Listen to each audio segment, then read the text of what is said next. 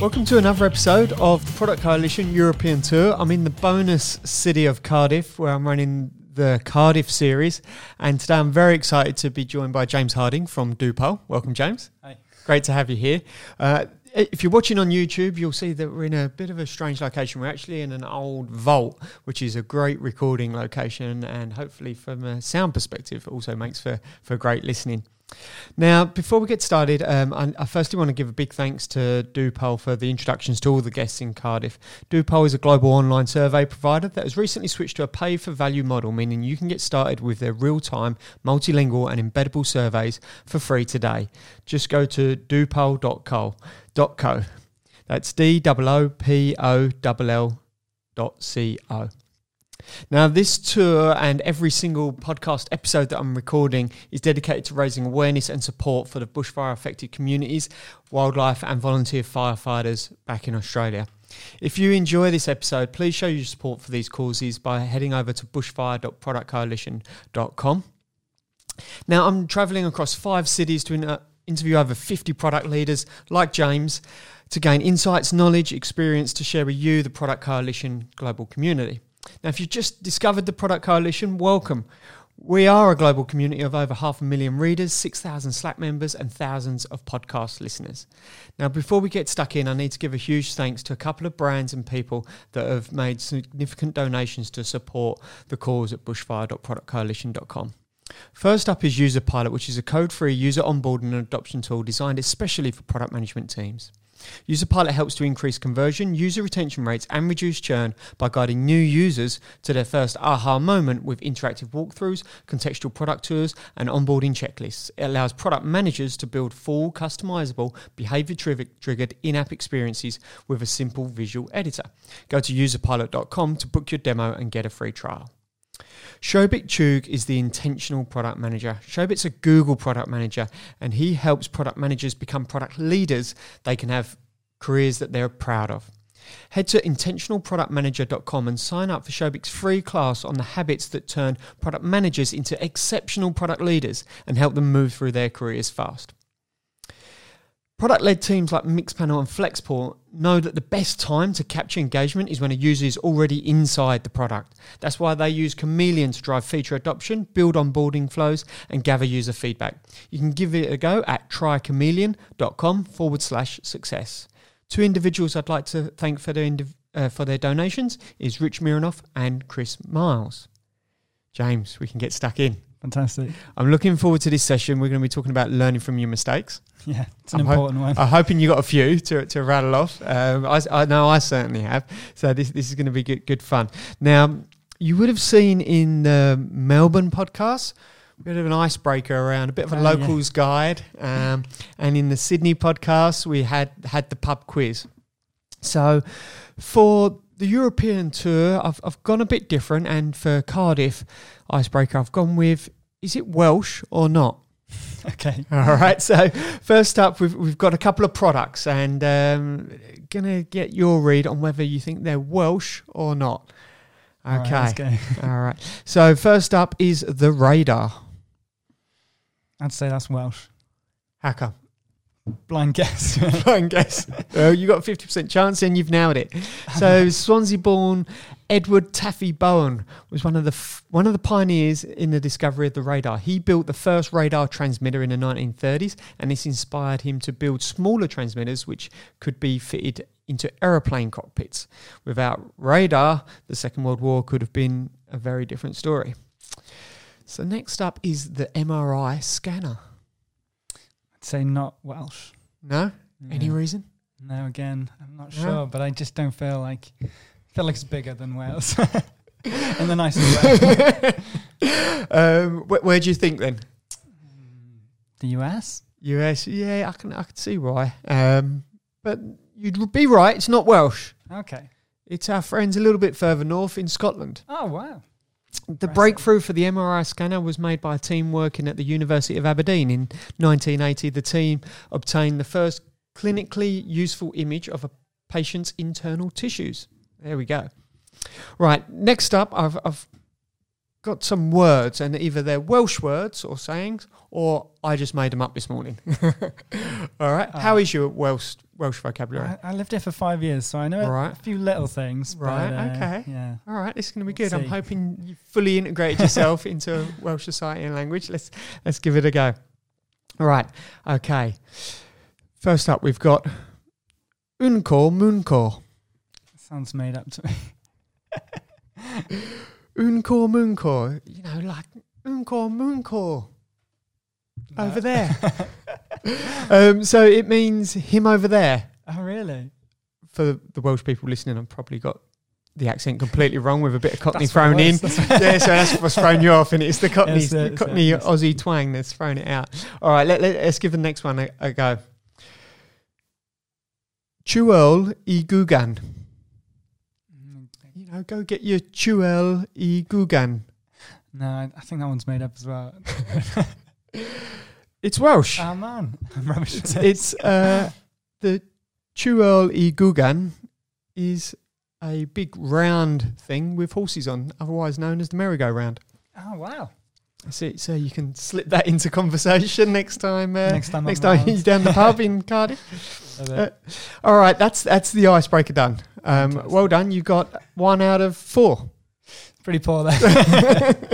So I think you do have another 5 years in Wales. So cool. Well, let's get stuck into learning from our mistakes, James. Sure. Before we do, though, would you mind sharing for the audience a bit of your history, career background, and set some context for us? Sure. So right now I'm the lead developer at Dupol. I didn't used to be in design and development, though. I originally did my master's in literature and then self-taught myself whilst I was sort of traveling around Asia, building websites on the side and doing a sort of freelance thing there. I joined Dupol around just over 2 years ago now and sort of hit the ground running. I had to learn a lot, but been loving it, really enjoying the product scene. Awesome. Thank you so much. It's always interesting to hear people's start and where they are today and how that path's changed. Was there any connection at all to engineering from literature back in the literature days? I think there's a lot of connection in terms of like the research you have to do and learning to be a researcher. That's right. Googling things and trying to find the answer to problems is a lot of what we do on a day-to-day basis. And writing good copy is also a really important part of framing your app and sort of helping your users understand what you're doing and what they need to do. So having a good command of language from that can really help. Right. Originally, I wanted to be a travel writer, which is why I built my own blog, and that's how I learned how to build things and build websites. So that's kind of really where it started. So it doesn't feel like a normal sort of transition, but there was a lot of sort of like goalposts on the way there. I imagine your commenting in the code is beautiful. I like to think so. Well-formed verses. Little sonnets. Yeah, little sonnets in the code. Yeah. Just gives it a bit of spark for the engineers reading through. Fantastic. So today we're going to talk about learning from mistakes. Get us started. What mistakes have you been making and learnt from when it comes to product decisions so far? One of the ones that sort of comes to the forefront of my mind is a recent feature that we've released, which is open text. So it's a new question type for us. And we've been holding off on building it for around 3 years now. We've had a lot of requests from our users. It's something they've really sort of pushed towards, and we've been a bit opinionated in holding off from. And the reason why we've now sort of changed our mind and realised that maybe it was a mistake to hold off, there's a sort of lot of things involved in that. And I think the main thing is the fact that we needed to understand the solution that we were trying to solve for our users. We've got 2 sets of people who use our platform. We've got the respondents and we've got the people who create the surveys. Right. And we felt that response rate was a really important part of what our users wanted from the platform. Getting more data is better. But sorry, I've completely lost my train of thought. No worries, all good. One of the things that we learn as time goes by is that a lot of what our users want is actually being able to dig deeper into their data rather than just having more of it. Right, okay. And so while we were protecting the platform, open text, I should say, has a lower response rate than all of the sort of question types. So we would select from an option because there's more of a barrier in place. So these are the big input boxes That's in right. the forms, as opposed to choosing from radio buttons or checkboxes, Yeah, etc. yeah. Right, okay. So by switching and adding the open text, we knew that response rates would drop down, which would be worse for our users because they'd get less data. Right. But after talking to our users a lot more and sort of learning from them over the last 3 years, we've really come to see that even though they might have less data, being able to understand one or two sort of really core comments from users can be really impactful for them. Right. They can show these around, whether it's for the marketing team, shown around board meetings, that sort of thing, and it can get a lot done. A lot of action can be made from them. Right. So that was a sort of mistake we made in understanding where the real core problem lied for them and what they needed. Response rates are still really important, but it's just not always the main thing. So you've gone from being purely quantitative, data-driven to now mixing it up with a bit more qualitative insight along the way. Absolutely. And you're finding it's a worthy trade-off. Yeah. Is what I'm hearing. Absolutely. For a drop-off rate, but if you can get some quality around that, fantastic. And can you tell me on the same sort of line of thought, what else are you looking to do more of or less of? So I think using metrics to really understand and make good product decisions is something that we want to do a lot more of.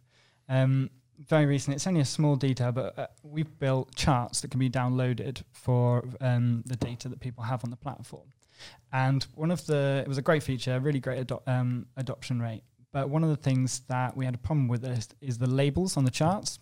Right. Because users can have as long a label as they want, causes problems with design. So we made a decision to snip them off at a certain amount of characters. That was kind of an arbitrary figure of 22. And we've had a lot of requests for, how can we make this better? This isn't good enough for us. Some of our users will have like a Welsh and an English translation side by side, and it cuts off one of the translations completely. So one of the things that I did this week was to really get to grips with how much the average character rate of our users are, and dig down to how we can build this to be the best for the most amount of them. So 85%. Right. So doing that data sort of analysis and pulling that insight, we've now made it 35 characters, right, which will account for almost all of the apart from the sort of like top end. Yeah. Using those sort of things will really help us, I think, going forward. And it's something that I haven't done as much of in the past when making those decisions because it just hasn't sort of come up. Can I ask about, obviously you're in a lead engineering role there, and you're jumping into the data, but you've obviously got some product direction. So how does this relationship between the data digging and insights that you're finding that you've just talked about and product come together and working with the product team and UX, obviously, by the sounds of it as well? Well, like we've got quite a small team, so right. A lot of those different roles are sort of done by me and right, sort okay. of the three of us, really. Yep. So in terms of the relationship between them, I think it's just a case of trying to balance them, the different factors in there and getting the time to do put the due diligence in to get that data and really sort of understand what it means. What I like that you mentioned earlier was about the multilingual side of it as well. Could you tell us a little bit how that maybe affects the product design and particularly also from an engineering perspective? How do you handle that? It's really hard because you don't want to over-engineer the platform and you don't want to give too many sort of options to the user. I mean, the hard thing about multilingual is trying to maintain a really good user experience.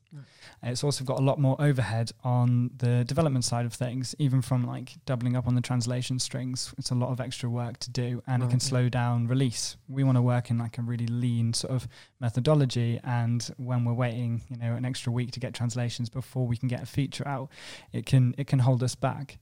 So it's been a challenge, I think, but it's also one of our strengths as a platform. So again, it's about that balancing. Like, this is something that our users really need and want. We've got to be the ones to find a way to do it well for them, so that it maintains that simplicity and easy to use sort of features without putting the burden on the users. Yeah. And the product, is it designed for being embedded in other sites? Yeah, so that's something we recently built. So it can be embedded into blogs, into different websites. Right. And one thing that we've had a lot of success with recently is into articles, sort of like online media. Right. The engagement with it has been really high. And one thing it's been really good at is getting emails.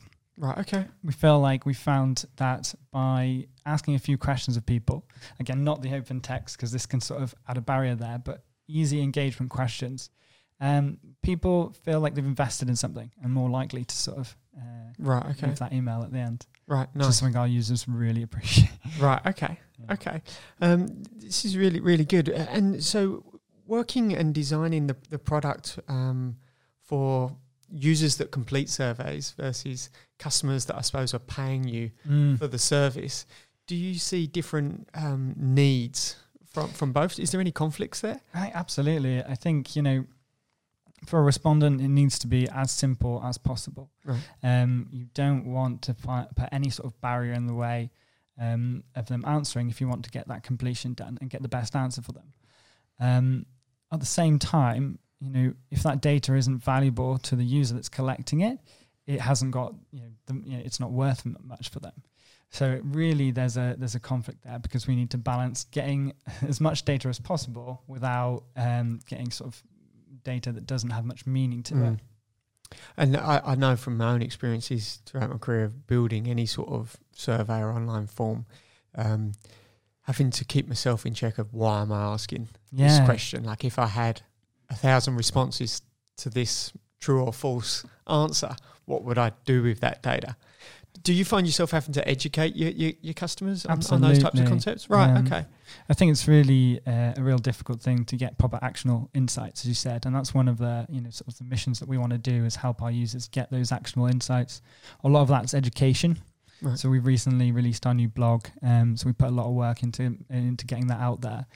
Mark, our CEO, does a lot of work on that, and that's sort of educating our users on to why are they asking their surveys, what questions can they ask, and how will that affect their users. For instance, talking about the open text and how from the data we can see that it drops 10-15% of your users you might lose just from asking that question. Right. So do you want to ask it at that time? Do you want to start with it and trying to help them sort of construct a survey in the best way possible? Yeah, I imagine for a lot of businesses they want a lot of deep data around people, and sure. I imagine there's quite a bit to think through with regards to the timing of when to ask some really personal questions and when not to. And I imagine you've also got regulatory overheads of what you can't ask people maybe. I think, that's been something that's come up a couple of times recently, and it's an interesting one. There's a lot to think about when you're dealing with data, and making sure that's protected, and who can see that data from our side. We've had questions about like who can see things on the platform and whatnot. So it's something to think about. Can I ask, what have you learned since entering into this role that you didn't know before that now you would give as tips or advice for anyone moving, particularly I suppose from an engineering practice that's also wearing a product hat like you are? Absolutely. I definitely tend to over-engineer things. And one thing that's really helped me is asking why more. Right. Sort of almost annoyingly, 5 times, keep asking why, so you can really understand the problem that you're dealing with and the solution that you're trying to solve. And one thing that we had a couple of years ago was a lot of requests for grouping and categorizing polls that people had been answering. And it seems like a fairly simple, easy feature to build and something that'd be useful. But we dug into it more. We asked why many, many times, and found out that what the person was doing was just duplicating the same poll many, many times. And what they really wanted was to do the same poll many, many times. So that was what was filling up their account with all these extra things they needed to group and organize. So we eventually built a feature called recurring polls, which allows them to sort of see and track over time or across groups.